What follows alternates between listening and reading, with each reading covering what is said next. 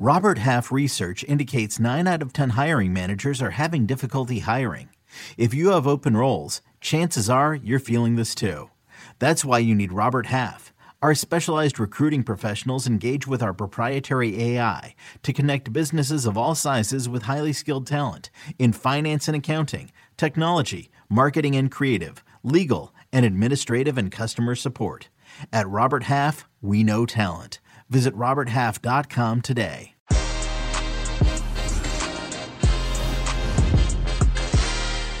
There were a lot of goals in the Premier League this weekend as Liverpool destroy Crystal Palace, Manchester United take care of Leeds United, Tottenham lose to Leicester City, and Arsenal continue their downfall. Also, Bayer Leverkusen ruse some defensive errors as Bayern Munich and Robert Lewandowski take care of business. We salute LAFC. We talk about Serie A, La Liga, and so much more. Stay right here. Que Golazo with Jimmy Conrad and Heath Pierce, and yours truly begins right now.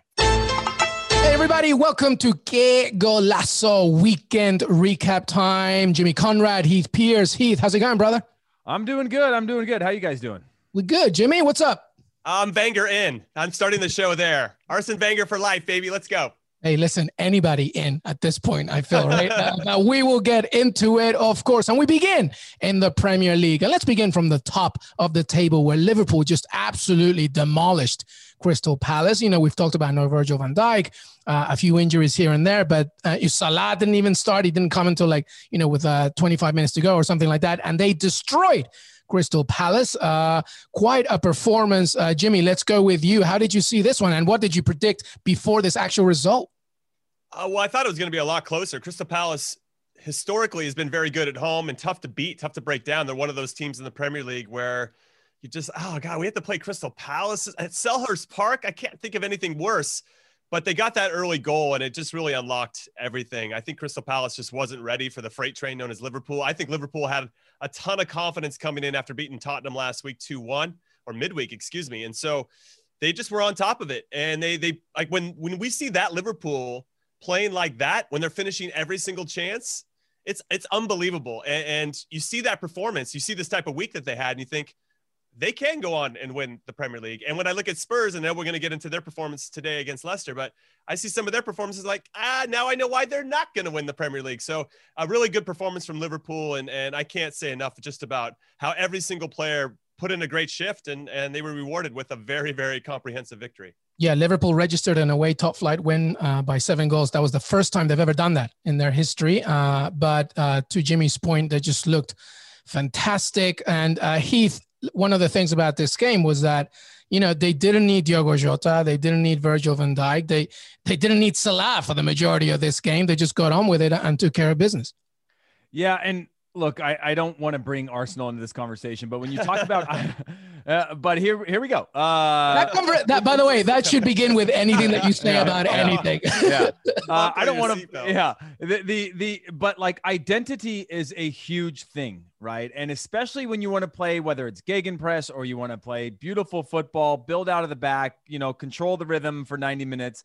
There is an identity thing, and Liverpool, have an ability to put new players in and keep their identity, and they'll make adjustments and they'll whatever. And there's a lot of players that are intelligent enough to make those adjustments, but they're just a joy right now. And to be that clinical, right. As well. You sometimes when you score that many, you're like, man, I think we used some of this like good vibes to score that many in a game like that, and to be that clinical and have really top class, potential world-class goals, multiple, it makes you go, Mane, for example, that turn and finish, you're like, wow, you used that one up early. But yeah, there's just so many good quality players, and form is a big thing and identity is a big thing. And clearly they don't want to be held to a standard of, oh, we have injuries, woe is us, let's let ourselves fall back. They just keep trucking forward. And clearly their belief system is different than the media's and sort of fans and people who expect them to fall off. Yeah. And, a lot of talent, a lot of players that we can specifically highlight, Jimmy. Obviously, Roberto Firmino with a really good brace there. I mean, Amino getting his start, opening the goal in just 3 minutes. I like the fact that Sadio Mane was really angry when he was subbed off. Just shows the fact that he's still very passionate. I mean, Klopp obviously did it because he's looking at the run of games. But he also subbed him off just as he missed like a really good opportunity. And Klopp was like, you're done. Let's put Salah in and stuff. But it's a good sign, right? It's a good sign to see all of that, come through throughout the entire squad. Well, I'm sure he saw that he could probably score another 4 goals against this side. And let's be honest, these guys all have goal bonuses, individual performance bonuses in their contracts. And if better think about that money, baby. Yeah, I mean, you're licking your chops. Like, I want to be, at the top of the scoring charts. I mean, they obviously have that motivation. And so I can understand why he's a little frustrated. Then Mo Salah goes in and scores 2. He's got to be pissed about that. I mean, obviously supportive, but also secretly kind of upset because they obviously compete. But to Heath's point, I think it's a good one. The identity is really important. I think that's what separates the great from the good. We see some good teams that still have so much talent, they can kind of get by without an identity. But with Liverpool, it's very stamped in their DNA at this point. Every player that comes on the field knows exactly what their role is. And I want to give a shout out to Naby Keita because he came in today, and when he plays, I feel like Liverpool are better. I got to see him play once at Anfield Champions League, 2 seasons ago.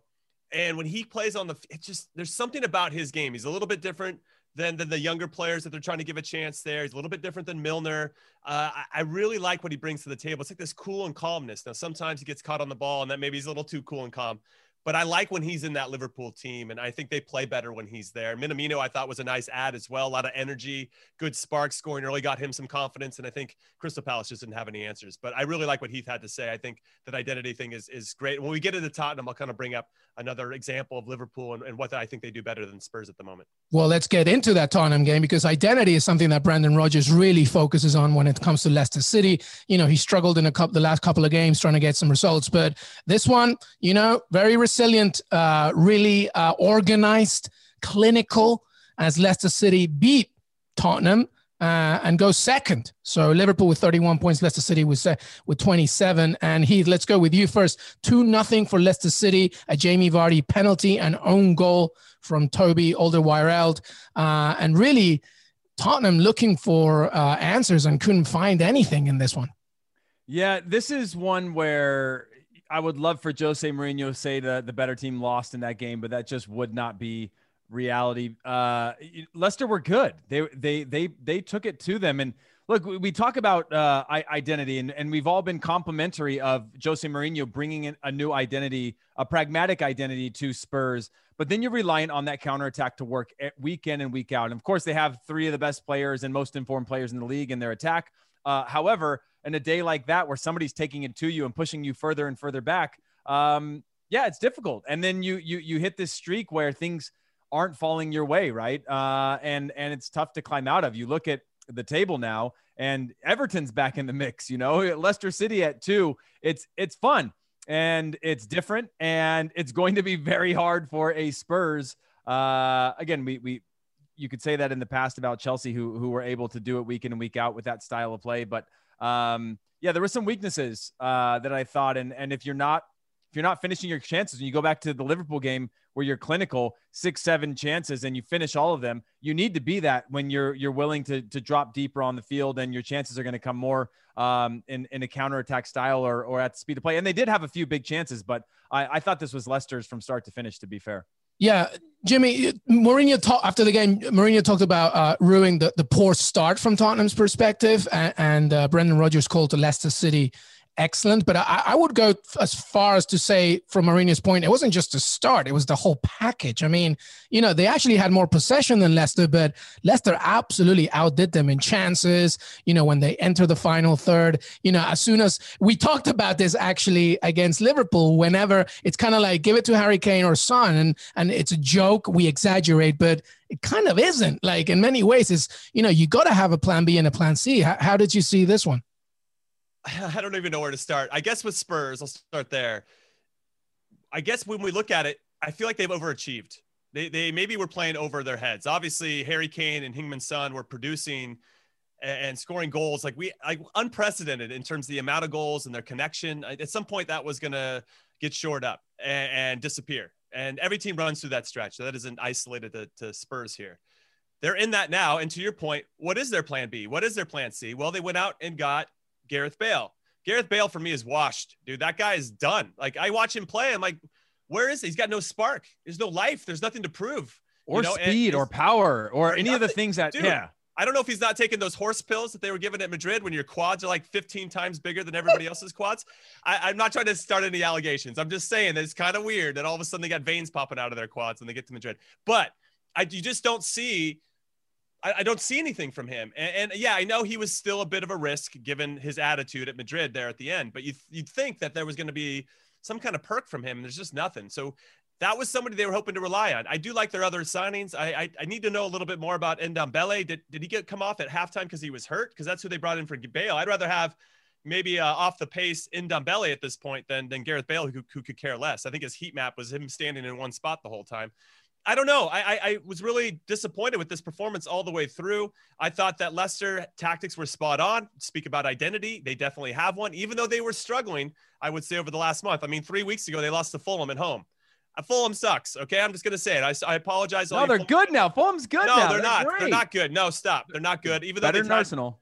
That's true, but they're not. They drew with my Newcastle, and Newcastle's terrible too. So I'm just going to throw that out there. I'm suffering with all you guys. They lost to Zorya. I'll give you guys $10 right now if you know where Zorya is in the Europa League. They beat Sheffield, who are not good. They beat AEK Athens, who they should beat at home, and they beat Brighton. And then they lost to Everton. I'm like, I don't think they're in good form right now, but they stuck to their plan. And what I think helps is that Wilfred Ndidi comes back in the team, and he's healthy. So important to their midfield to protecting the back four. Johnny Evans was been out for a little bit. He's back in. They got some good younger players when those players were missing, got to play. I'm talking about Justin and Fofana, and just to name a few. And then James Justin is one of the most underrated players in the Premier League. Oh, dude, they got so many good players. And so Brendan Rodgers doing a really good job. And what I really liked from their tactics was Jamie Vardy would play high, of course. He's going to run the channels. But when he checked back into the midfield, you'd have Madison bomb forward. You'd have people run past him. And I don't think that Alderweireld and Eric Dyer did a very good job today trying to keep all that in place and organized. And they got caught on a few, and they should have had another because that one wasn't offside, by the way, on Madison. Yeah. What a goal that was. Yeah. Can I say one thing on that? Jimmy, you know what it was like. Did you ever grow up with this phrase, Big Five? Of like the 5 minutes to start and end every half, right? Being the most important.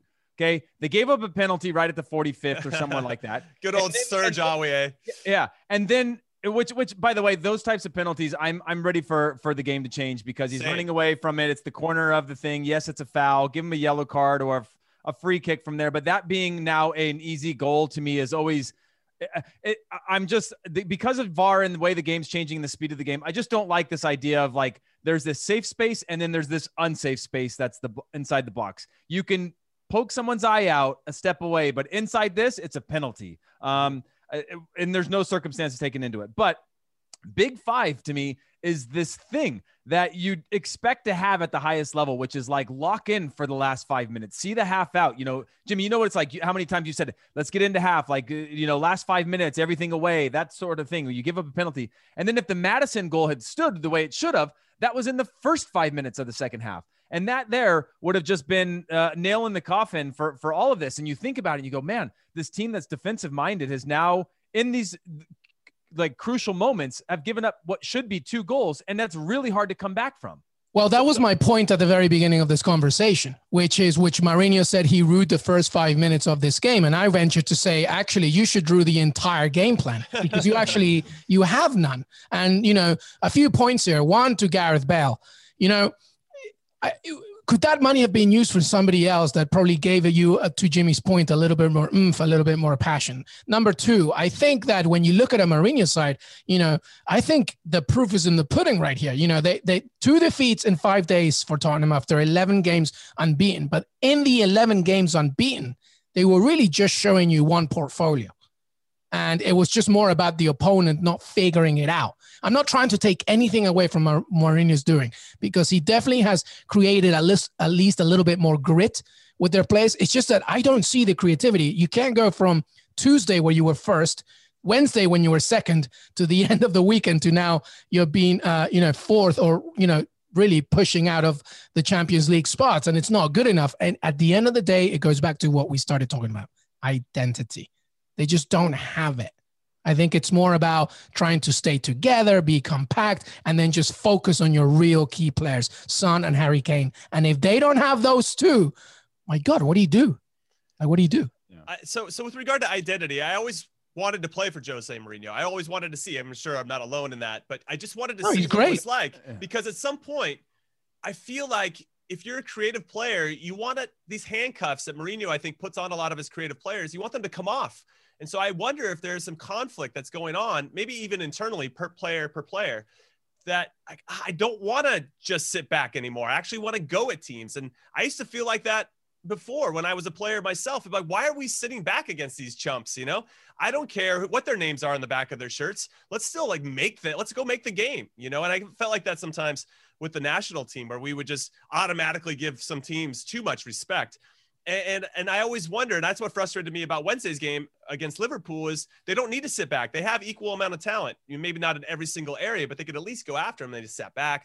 And sure, those tactics almost worked, and they probably deserved a result there. It didn't work, and now we see it against Leicester. Leicester came out and just punched them in the face, and Spurs never really had a response. Yeah, and I was pretty disappointed. And to get to this goal that Maddison should have scored, by the way, right after halftime. I broke it down, Coach Jimmy. For everybody that doesn't know, I just did a stupid Coach Jimmy series. You go follow it. But it starts with Alderweireld. It's all he tries to hit a long ball in the middle of the field, and he misses Harry Kane. And honestly, that is like a microcosm. It's a little play there. When you hit a long ball, you got to hit it into the corner. That way, if you miss the guy, at least the other team's stuck in the corner. But he hits it in the middle of the field. Harry Kane goes over his head. There's no pressure on the ball. And Justin hits a tremendous ball, but because the two center backs, Alderweireld's so far wide and everybody had opened up, it creates all these gaps in the middle of the field. Maddison says, thank you very much. And he scores. It's those little plays that if I'm Mourinho, I'm killing my guys about that. But if they can't make those small decisions, that starts to layer up and pile up. And all of a sudden you're starting to lose games that maybe you shouldn't. Yeah, well, at this point right now, what we see is Jose Mourinho's Tottenham in 5th right now. And, you know, I don't think it's going to get any easier for them unless they try and figure out more options than just giving it to Harry Kane or Son. Let's just move on right here, because as well, aside from the 7-0 that we saw with Liverpool, there was another goal fest on Sunday as Manchester United absolutely demolished Leeds United 6-2. It was a super fast start with Scott Juan Roman Riquelme McTominay. He suddenly turns himself into the greatest midfielder we've ever seen. A tremendous performance. Scores in the 2nd minute, in the 3rd minute. Bruno Fernandes does his thing, and Heath 6-2 to Man United. Granted, still see the defensive vulnerabilities with the Red Devils, but a pretty good win. And sneakily, out of nowhere, I don't know why, but now I see them in the top 4. When did that happen? Yeah, the funny thing for me is I went looking at the table, and as I started to scroll slowly down to find where Arsenal sat and how close they were to the relegation zone, I also saw Leeds down there, right? And Leeds they came out of a cannon to start the season, and I was like, this is one of your sure bets. You're like sort of like reestablish themselves in the Premier League. You know, you were seeing not me though, dude. I knew that this was going to happen. I mean, like maybe I was just too caught up in the moment of it. Jack Harrison hitting a banger recently, and like the Bielsa poetry, right? Yeah, all of that wonderful, like, you know, wholesome goodness I was caught up in. But they are just on a tumble, and Man United took full advantage of that right now. And to go 6-2 against anybody is really hard, against a team out of form, whatever. But Man United are so perplexing in terms of who they are. Yeah. And this is great for them, right? They're now in the conversation of, and I think I don't know if they have games in hand or not, but they do. They have a game in hand. Yeah. So they're deep in this, and Villa, by the way, which are also in this. Which we will get to, don't you worry. Yeah. I'm stuck on this table thing because I was down there and I saw Leeds just in a free fall, but Man United just slowly climbing up, and now they're in what? 3rd? They're in 3rd place with Amazing. 26 points, a point behind Leicester City with a game in hand. And Jimmy Conrad, one of the things about this game and Man United's run right now is I feel that the reason why we're so surprised, or at least I am, and Heath too, is that it was sandwiched in between these Champions League's losses. So we were like focused a lot on what they were doing in Europe, and we were forgetting about the fact that, you know, slowly, calmly, they're kind of taking care of business in the Premier League. I mean, they're not the finished product by any means, but 3rd place, 13 games, 1 game in hand, 26 points. Pretty good. So are we Ole in? I don't know. Week? I don't know. Last week, I think we were like, Ole's got to leave. He's done as Manchester United manager. I tell you one thing, Jimmy, though, and I'll ask you this. I'll tell you one thing to both of you. Every single week, dude. It's one beside the other. But this weekend, I feel like Marcelo Bielsa looked at this game and he thought, you know what? Fair play, because you out-Bielsa'd me. Because I thought that Man United came with a specific plan. From kickoff, we're going to hit them with their own medicine. And that's exactly what they did. 2 in the first 5. All right, guys, we're going to head out. All right, go all out. Go to the tunnel. Right after the kickoff, we're going to bang 2. McTominay, you're the guy today, right? You're going to step up. Amazing. And then, boom, just like that. Listen, I mean, Ole Gunnar out-managing Marcel Bielsa is peak 2020. You can't even write. I mean, Bielsa just got named as the 3rd best manager in the world from FIFA this past week. I mean, let's remember, though, that the squads are very different, though, Jimmy. The squads are very different. I will say that's why Mane was mad also, just because he had his teammates voting him in to win those awards and he didn't get it. I saw those. You have the mic. Okay. You have the mic. No, it's fine. I just think that he didn't tactically prepare. This is Bielsa. For Scott McTominay to be Paul Scholes for the first 5 minutes of the game, like scoring bangers from 18, making runs, going past the strikers to create runs in space. That was clearly a tactic. Like, we're going to push McTominay higher up the field. And what I found surprising was that that's usually what Paul Pogba does. And he was on the bench. Cavani was on the bench. I was like, God, this guy is going for it. I thought Fred, whether you love him or hate him, he does very well to clean up a lot of stuff. He's so tireless in front of that back 4, and I think he really will be. If they do anything of consequence this season, even finish top 4, Fred's going to be a big reason why. And I can understand why he's in the team game in and game out, because he does a lot of that thankless work. So I want to give a shout out to Fred. But yeah, really impressive for Manchester United. I thought they needed that type of game. They needed a one where they could actually be up 4-1 at half and feel good about, okay, we're probably not going to give this up. Leeds definitely has a lot of work to do. Again, very similar to RB Salzburg, and I'll bring up Jesse Marsch here, because he does it in the Champions League too. They just go for it. They have an identity, and they're not going to change for anybody. And there's something I respect about that as well. And I wish I got that out of my favorite club, Newcastle, because they always just sit back and they're reacting to the other team as opposed to like being on the front foot and like, no, this is our identity. This is how we're going to play, and we're going to get better no matter what. Yeah. So I have a lot of respect for Bielsa and Leeds for continuing to push. Him somehow keeping cool on the side. I would have been losing my mind. I would have been throwing coolers and water bottles down. I'm a very, very bad loser. But I will say that, especially when you're getting slapped like that. But I do have a lot of respect for Leeds still trying to. And that's just going to be part of the process. And then they're going to add better players as the years go by. And then I think we'll slowly see them starting to compete at a much higher level. But I don't want to take anything away from United. They've been very good. I thought they put together a good performance. I agree with you, Luis, that their defending still is a little bit suspect. And once they play against better clubs, that's where they're going to get found out a bit. And if they can somehow sign another center back, maybe in this January transfer window, Upamecano, I think he might be interested. I don't know. It kind of depends. But I heard that Bayern Munich is ready to trigger that release clause for that big center back from RB Leipzig, which would be a bummer because that's what Bayern Munich always does, steals all their big rivals' best players. But yeah, I don't know. I went off on a tangent there. But yeah, fair play to Manchester United. No, but it's a good point about trying to add something else to help their defensive needs. By the way, Luke Ayling had to play center back today. He is flexible enough to do that, but you could see that there was a major loss there at the back for Leeds United. But to your point, Leeds just go all out no matter what. But just to finish Manchester United's point, by the way, after losing to, they beat Southampton, that comeback 3-2, they lose to PSG, but then they beat West Ham. They lose to Leipzig, but then they tie against Man City. They beat Sheffield United. They destroy Leeds United. So it's sandwiched in between every other fixture, but they're getting the job done. And, as we speak, they are third place, 1 point behind Leicester City with a game in hand. So that's pretty good. All right, let's now finally talk and do some therapy for our friend Heath Pearson now.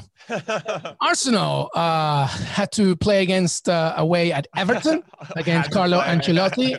Mikel Arteta returning to the team where he first was introduced in the Premier League.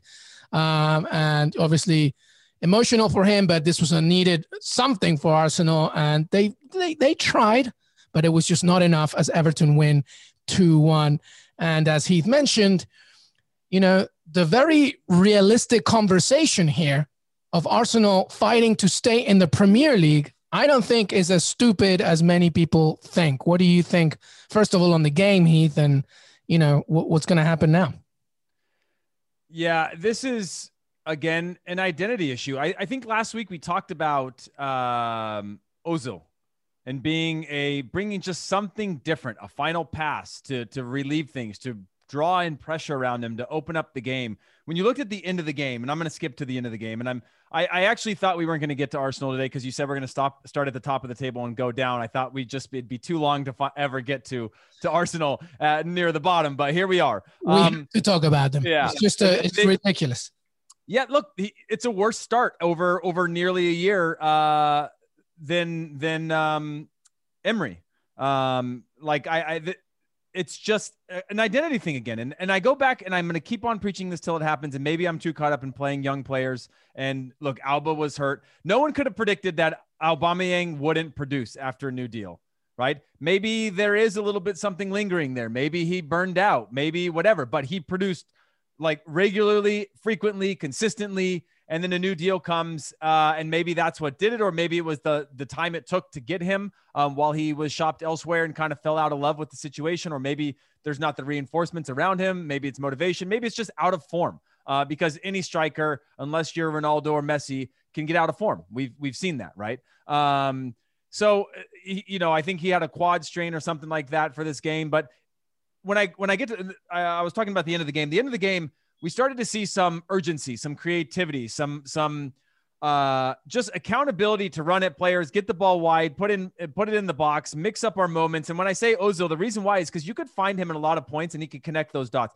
If you want to walk it in, just put him back in the team because he'll mess up, but he will certainly be able to connect the dots within the team and really draw in players around him that allow wingers to get higher and wider and to create one-on-one situations and also have a final pass. That part is missing. And when you again go back to Europa League, when they have some of the younger players, and Nketiah started and had a huge chance in like the 25th or 26th minute that he hit first time and should have taken time with it and whatever. But, and that will come with time. But go with the young players then. What do you have to lose now? I mean, your job, I know that. But like, your experienced players aren't giving you anything or enough, right? Bellerin hasn't been great. He is a player that's been in the team a long time. You're rotating your squad, 3 in the back, 4 in the back. We don't really know what you're going to go with. But yeah, I'm having trouble just connecting thoughts right now. That's sort of the frustration that I have, but I'm just trying to focus on the end of the game, reminding me very much of when they played against worse teams in the Europa League, where they were creative, they were running, they were dynamic in their movements in the box. There was urgency. There wasn't this whole like, let's win the flow and see if that gets us points, because it never does, and it never has for Arsenal. And I'd just like to see that. And the young players have that fearlessness of like, hey, I have something to prove. I'm going to go out there and I'm going to run at them. But watch that become the thing, and then they let the team down. I got to hop in really quick because I feel like this is Mikel Arteta when the owners ask him what's going on. That's Heath. Heath is that. He's like just desperate. I'm just trying to put thoughts together. I don't even know. What's our identity? Should I play young players? I don't know. We should play young players. But I play young players and they don't produce. What am I supposed to do? What about Ozil? No, we can't use Ozil because he's going to hit all these bonuses. We don't want to pay him. Well, then what do you want me to do? I mean, they're all over the place, Luisa. I mean, that is like Heath's tone, Heath's desperation, his sadness. It's all wrapped in there. And I feel like every Arsenal fan is feeling the same way. And I include Mikel Arteta as a diehard Arsenal fan that wants the team to do well. And he just doesn't know what to do at the moment. He either doesn't have the horses to play the style that he wants, or he just doesn't have players performing. With regard to Aubameyang, and I think I've talked about it before on Que Golazo, is that sometimes when you get your big contract, you relax because you did it. You proved to yourself, somewhere deep down, you proved to yourself, I'm finally getting paid what I'm worth, or I'm finally getting overpaid for what I'm worth. And that hunger, that desire to prove yourself goes away a little bit. We've seen it with players all over the world in all different sports. And I feel like we're seeing a little bit of a drop off there. He's lost a little bit of that bite because when you're not getting paid what you deserve, you feel like you're always got something to prove. And that shows on the field. You start to do the little things because you pay me my money. We saw it with Eddie Johnson, who just wear it on his sleeve, right? Back in the day. And Heath knows what I'm talking about. But for others, they kind of keep it and just try to show it through their actions with goals and assists and driving forward and doing all that stuff and bringing the team along with them. And we're just not seeing that from Aubameyang in particular, to use him as an example. Maybe Mesut was the same, right? He got that big giant deal and he dropped off as well. So I don't know if there's an Arsenal curse or whatever, but I feel bad for Arsenal fans. I might be a closet Arsenal fan myself. I won't say that out loud. Did I just say that out loud? I shouldn't have said that out loud. But really? We all fell in love over here when we were younger with the Invincibles and all that. But when you think about that team and what like the names that are playing now, you're like, this isn't anywhere near Arsenal that we all know and love. Well, my friend, I'm glad that you brought up the Invincibles because this is exactly what I said this week, actually, on HQ. the two things. First, let's look at the facts here. Burnley, by the way, has 2 games in hand to Arsenal. They win and draw that, and Arsenal in the relegation zone. Okay, that's one fact. Let's talk about the second point. Thank you for that fact, Luis. Well, I think it's a reality check that some people need. I think because some people are going, "Oh, exaggeration, Arsenal in the relegation zone." Guess what? Wake up, because it could happen. And the second point is to the Invincibles point, which is what I mentioned. One of the things that made that kind of team special, obviously so much talent, but there was a very specific focus on the spine, the center back, the center midfield, and the striker, right? Thierry Henry, Gilberto Silva, Patrick Vieira, Sol Campbell at the back. You had that spine. So all the leadership, all the vocal necessities that you're talking about, all the sort of oomph, all the vigor, the garra charrua, that all came from that spine. And I think slowly, especially after Wenger left, that spine left. I think Aubameyang maybe is one of those 3 because he is talented enough. He's one of the best goal scorers in the league. It's just that he's going through a bad run, whatever. But you could make him into that, right? But the other 2, who do you have? Who do you have that they wanted David Luiz to be that person, but he's definitely not going to be that. Granit Xhaka? I don't think so. Neither is Ceballos. So you need that spine. Look at the jokes from Luis right now. Can I say something on that? Spine, to me, is the most important thing in a title-winning team, and Arsenal is so far from that. Let me ask you guys this question, honestly, okay? Arsene Wenger's still in. There was a time, right? And Alba's records are better than Thierry's, I think, for the most part, like in terms of goals per game and stuff. But there was a time where Arsene Wenger was given the blank check to keep Thierry Henry, and he didn't, because he knew it was time for him to go. And he knew and I had the chance to play with him, and you could see what he meant in terms of his ability to ruin a locker room or build on a locker room, right? Depending on his move.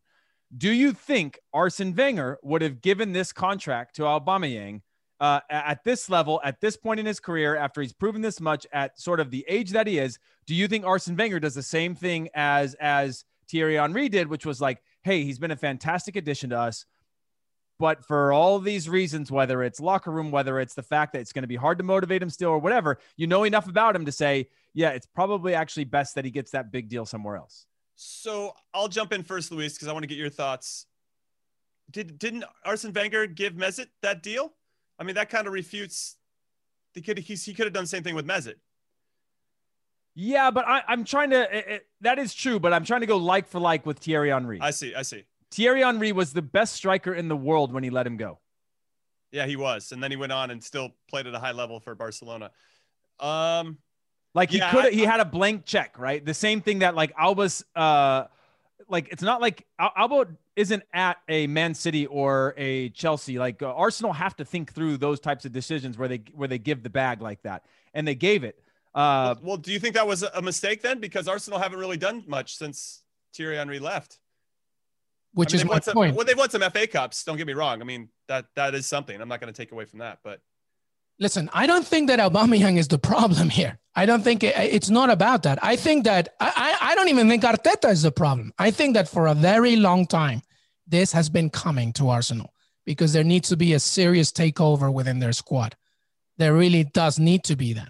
The reason why they were so successful in the past was because there was a clear, identifiable trend on who they were going to get. And I think for many years, especially after Wenger left, they were just throwing things at the wind. And they were just like, well, maybe let's get Xhaka. He sounds pretty good. Let's get that. Ceballos. Xhaka's been great, by the way. Xhaka's been great. I don't mean to completely focus on him, but I think my biggest point is that like when there used to be a clear identity of who an Arsenal player is, I think that's not longer the case. And I think there needs to be more of an identity of who Arsenal needs to get in order to get to that. Because I don't think Arteta is the problem. I really don't. I think it's more about trying to figure out this squad. And you talk about the young players. We love those young players coming from but they're not enough, man. They're not enough. There needs to be, Willian, for example, why is he in, like, do you know what I mean? Like, could that have money been spent on something better?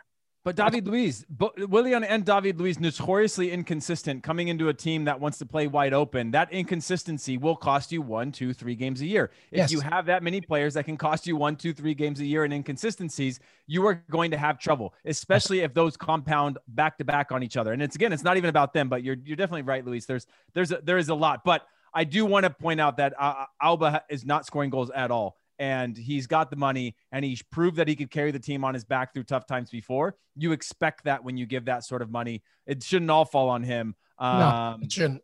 He's a problem, but he's not. He's one of like 150. When we come back, we did a lot of the Premier League, everybody, a lot. But when we come back, we will go to Germany, where just when you think a team has it top of the table, there goes Robert Lewandowski. We'll be right back. Paramount Plus and the National Park Foundation present A Mountain of Zen. This Earth Week, you can live stream 7 national parks for 7 days on Paramount Plus. Paramount Plus, official streaming partner of the National Park Foundation. Welcome back, everybody. Jimmy Conrad, Heath Pierce. We're in the Bundesliga now. It was a fantastic game. At least we thought it was going to be a certain kind of narrative to end it with. But in the end, Robert Lewandowski had his say as Bayern Munich defeated Bayer Leverkusen 2-1. And, you know, it was an exciting game, but filled with mistakes, especially from the home side. Jimmy, how'd you see this one? Well, first and foremost, if you guys have not seen any highlights from this game, I highly encourage you to go check out Patrick Schick's first goal, their only goal. It might be one of the goals of the season, a volley, straight volley from not from a corner. It started on a short corner and gets crossed. It's definitely a set play for sure. They worked on it just based on how the players are running and creating that space. His technique is fantastic, and what a finish. So you should check that out. What's unfortunate, Lewandowski goes on and gets his brace. But as you say, Luis, mistakes. It was simply mistakes. Bayer Leverkusen made the mistakes. And when you give, I'm not even talking about a half chance to a team like Bayern Munich. If you give them a quarter chance, if you make a mistake, they're going to get the other team's going to get punished for that. And they absolutely punished Bayer Leverkusen, who had yet to lose in the Bundesliga this season, had been cruising in the Europa League, and punished them. Robert Lewandowski is another level. Talk about a guy that can win all the awards and probably get all this types of cash, and it doesn't faze him. He's like the anti-Aubameyang at the moment, with all due respect to Aubameyang. We've been piling on him, but he continues to go and push. I will say, though, the biggest victory for Bayern Munich in this one is the return of Joshua Kimmich. Him returning to their team, came out in the 70th minute, is so important for them moving forward. It just makes them even more dangerous. He's one of the top midfielders in the world for me. And with his return, I think that's such a big boost for them. And then on top of that, they scored in the 92nd minute, by the way. Jonathan Tah, who I love as a defender for Bayer Leverkusen, just gave away a bad ball and they got punished. So unlucky for Bayer Leverkusen. I thought a draw was a fair result, all things considered. But they have to go with the loss, and now Kimmich's back for Bayern, and I think that's it for the Bundesliga. Congratulations to Bayern for winning the league again. Yeah, that's what I'm afraid of, Heath. I think this is it now. It's over. Yeah, the scariest thing is that Bayern are tired. They've had a long year, and they're going through their trials and tribulations, you know, their ebbs and flows of a season. The last 7 games, they've had to come from behind to get results, and they win. Right now, you take on a Leverkusen, you come again from behind. And yeah, Jonathan Tah bangs into the goalkeeper. By the way, Jimmy, the goalkeeper should just clean Tah out there, right? If you're going to come out, sure. 100%. Like, you lay him out. That's just sort of the way, if you call it, you go through anyone and everything. However, then again, in stoppage time, as Jimmy mentioned, Tah makes another sort of fatal error. And you know, this is one, and Leverkusen, by the way, have scored, I think it's like 19 goals from set piece situations, like situational things, not directly on a set piece, but like that sort of coming off that being the starting point, which is outrageous. But again, Bayern, it's a scary thing when Bayern are, you know, and we talked about this, and not to bring Major League Soccer into this, when we talked about Seattle before, about this belief of always being in it. It's a scary thing when a team as good as Bayern has a belief system when things are not going good, that they're going to come back into games. Coming from behind is a real character builder for a team that's going to be full strength with Kimmich back. Alphonso Davies is playing regularly again. Like, you know, it's a scary thing to have that in your back pocket, to know that, you know, it's not just going to be about smooth sailing. We're going to go up and we're going to win games. We're going to grind out results. It's actually coming from behind as a mentality and something that you can rely upon when it goes well. And to be able to know that they keep themselves in games. Granted, this was one where they were gifts. You know, is something special. And again, I agree with you. It's bye-bye Bundesliga. Auf Wiedersehen. Normally the argument could be made in any other league, but when you're Bayern Munich, as both of you have talked about, it's almost always over. They're a machine. They're a machine in every sense of the word, and a great win for them. And Leverkusen is probably going to rue the fact that they made those mistakes. Let's stick in Europe. A very quick whip around. In La Liga, it's a capital match right now, a capital race in Madrid as Atletico wins, Real Madrid wins, both even on 29 points, but Atleti with a better goal difference. Barcelona tied against Valencia. Another rude opportunity there for Ronald Koeman and his men. Let's talk about Serie A as well as AC Milan win 2-0 against sexy Sassuolo, the fastest goal in Serie A history by Rafael Leao, less than a minute, I believe. Just under that, I forget, 47 seconds, something like that. And with Inter Milan also winning, the race is also in Milan right now with 1 point above. Any notes from that, Jimmy? La Liga, Serie A, anything that caught your attention? Yeah, I just want to put a capper on the Bundesliga. Borussia Dortmund lost. RB Leipzig tied somebody that's just above the relegation zone. Borussia Mönchengladbach lost. This was a great weekend for Bayern Munich on so many different levels. And so I just wanted to say that all their competitors are falling out. All right, let's move to La Liga first. I had Barcelona. We talked about our bets before. I had Messi scoring, both teams to score, Barcelona, Valencia, both to score, and Barcelona to win. It was all set up, everybody, 2-1. And then I can't watch this Barcelona team. They're absolutely infuriating, not only from a betting perspective that they gave up a late goal. It's just how they give up the goals, set pieces, not concentrating at the right moment. I don't know what's up with this team. They're very, very frustrating to watch. I can imagine if I'm Lionel Messi going like, what is happening here? Where's Xavi and Iniesta again? He's like looking through it, he's just squinting his eyes, trying to make, somebody look like Xavi and Iniesta to get this thing going. It's really unfortunate. They fell back into it. We talked about, they're going to come off this good result against Real Sociedad. Which team are we going to see on the weekend against Valencia? They went back to, they're good for 45 minutes. They're good for 60 minutes, but they're not putting that full 90 together like they did against Sociedad. And that's a shame. And now it's going to be tough for them to catch Atleti. And then Real Madrid's starting to really catch fire too. So yeah, I don't know. It's tough days for Barcelona. We knew that coming in, but you were thinking after that Real Sociedad 2-1 win that they were going to really kick on, and they just didn't kick on. Yeah, nothing is impossible. I mean, they're only 8 points behind first, but like you said, they're just a mess that for 90 minutes they can't take care. And it's amazing that we're talking about Barcelona not being able to control matches, especially at home, especially against weaker opposition. I mean, we're talking about the fact that they're playing Valencia, who's in 13th. Amazing. Heath, anything from any of these games, any of these leagues that caught your eye? No, I think Jimmy was spot on with Dortmund losing. I think they're on 22 points, quite a ways off the pace right now, which is what your real opportunity was. I never really saw RB Leipzig as somebody that was going to challenge for a title. They could potentially take points. They could be the ones that ruin title races for those teams and continue to sort of keep in that pack of a Champions League spot. But yeah, on the Spanish side, Yunus Musa went out just before the half, which I thought was, kind of crappy for US fans to see him go off. I'm not sure what the extent of that was, but surely an injury to do it just before halftime. But the other thing is Atletico Madrid have 2 games in hand. And so they're tied on points, but they've got 2 games in hand, which I think is a huge advantage for them. And when you look at Barcelona sitting on 21 points, they're 8 behind Real Madrid with a game in hand. However, that Atletico gap might be too far to overcome if they can keep that pace. And so their real hope is to really see them sort of fall off a few times, which I do expect Atleti to do at some point in the season, to keep that tighter and hope that they can close that gap, because right now it's not looking good for Barcelona to be able to close that with the extra games that Atletico have. It's just, again, top 5 teams with Barcelona, Atletico, and Real Madrid still in it. Sociedad and Villarreal. It's an exciting, it's still wide open. So, we'll have to see over the crunch period of what happens going into January and February, but it's looking really good for Atleti right now.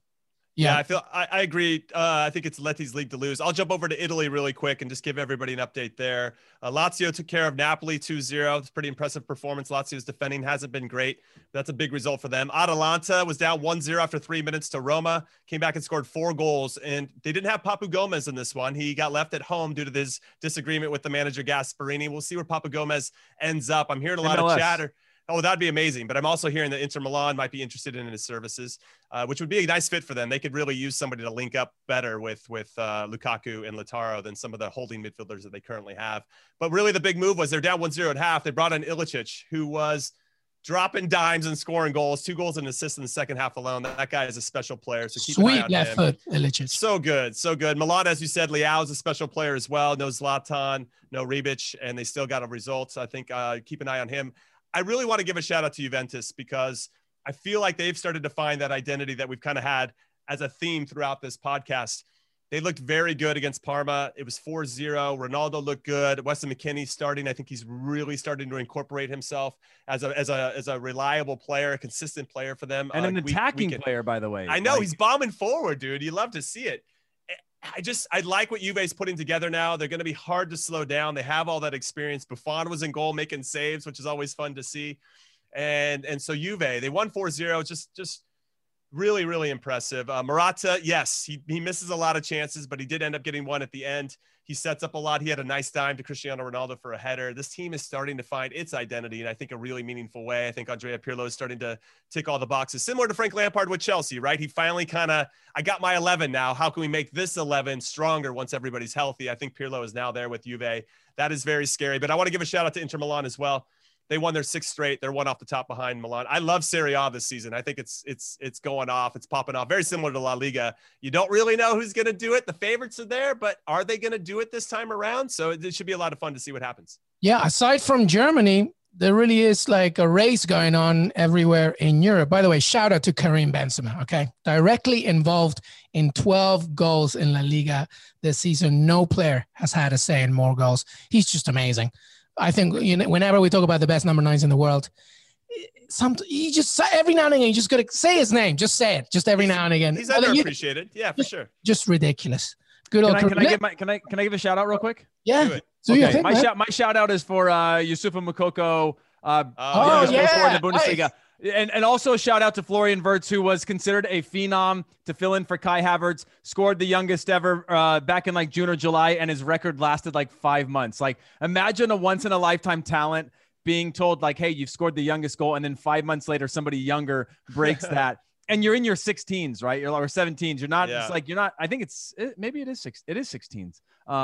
Maybe it's 7. Whatever it is, whatever their age is, it's ridiculously young. And to only hold that title for a very short time has got to be demoralizing. And then to lose to Bayern, not great. So shout outs to those guys. Yeah, absolutely. I loved it. I loved all of it. Listen, one more drop when we come back. A very quick few thoughts from these two on the fact that an MLS team is in the final of the CONCACAF Champions League. Stay right here.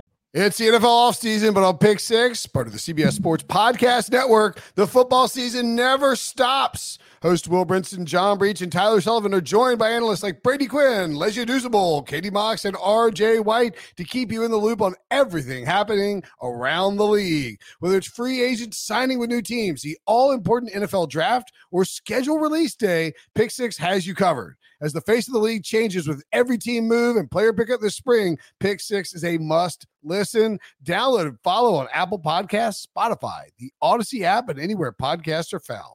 All right, we're running out of time, so I quickly want to get the thoughts of both these guys on LAFC, who beat Club America and Miguel Piojo Herrera to make it to the final of the CONCACAF Champions League. They'll now be facing Tigres and André-Pierre Gignac. It's going to be quite a good matchup, but shout out to LAFC. Heath, what are your thoughts on this one?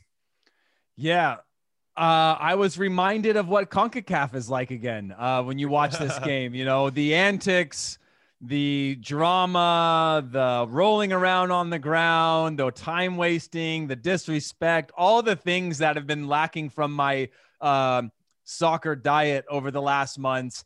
Were brought back to life in this game. But look, it was a huge result. Carlos Vela putting the team on his back on big moments, I think was important, especially after a year where he was out for quite a bit. But it's a long ways to go still. Tigres is no joke. But I thought that they would not get through this one, especially going down a man and were able to stay in it. And just, again, if you guys have a chance, if you haven't seen the memes that have been made already, if you haven't seen the highlights, I don't know where to find them, but you should go and find them and watch them. because it's wild.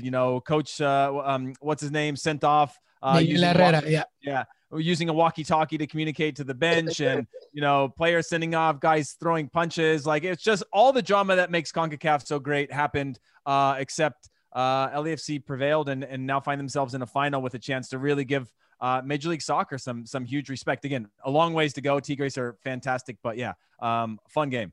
Yeah, Jimmy, great achievement for LAFC. I mean, listen, like, they beat León, Cruz Azul, and now Club America. I mean, listen, I don't care what anybody says. Like, that's really good for a very young club against undoubtedly stronger opposition. No question. First team in MLS history to beat 3 Mexican teams in this competition, which is great. And I think that's going to give them a lot of confidence, as to exactly what Heath said as well, that they probably shouldn't have won in that position. They're down a man at halftime.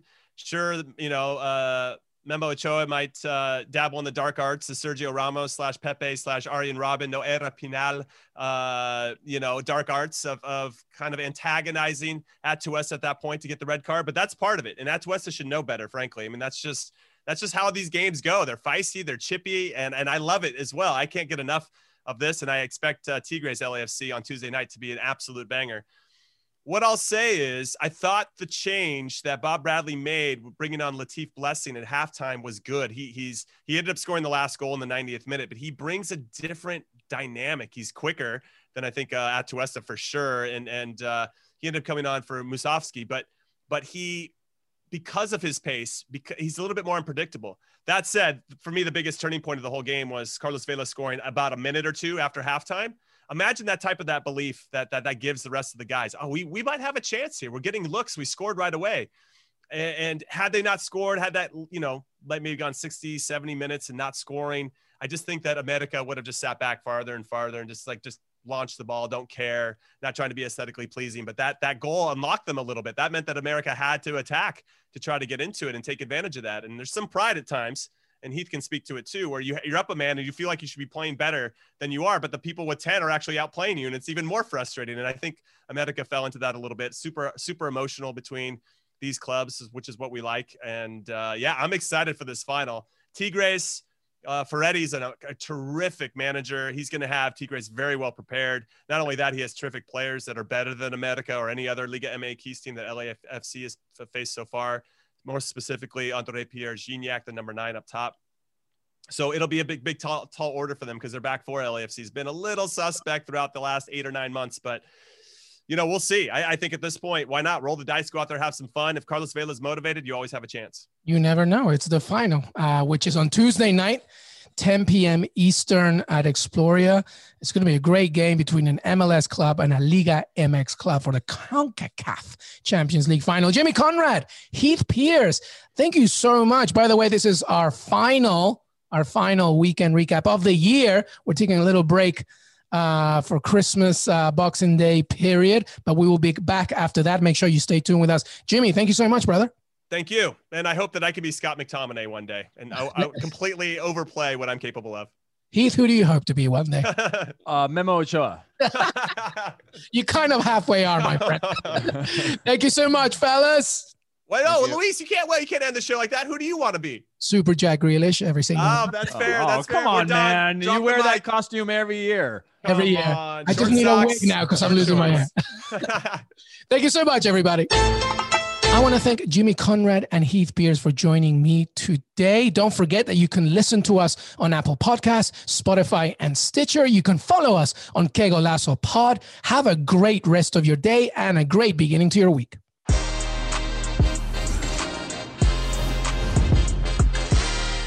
Now streaming on Paramount Plus. You ready, Bob? Well, all right. Audiences are raving. Bob Marley is electrifying.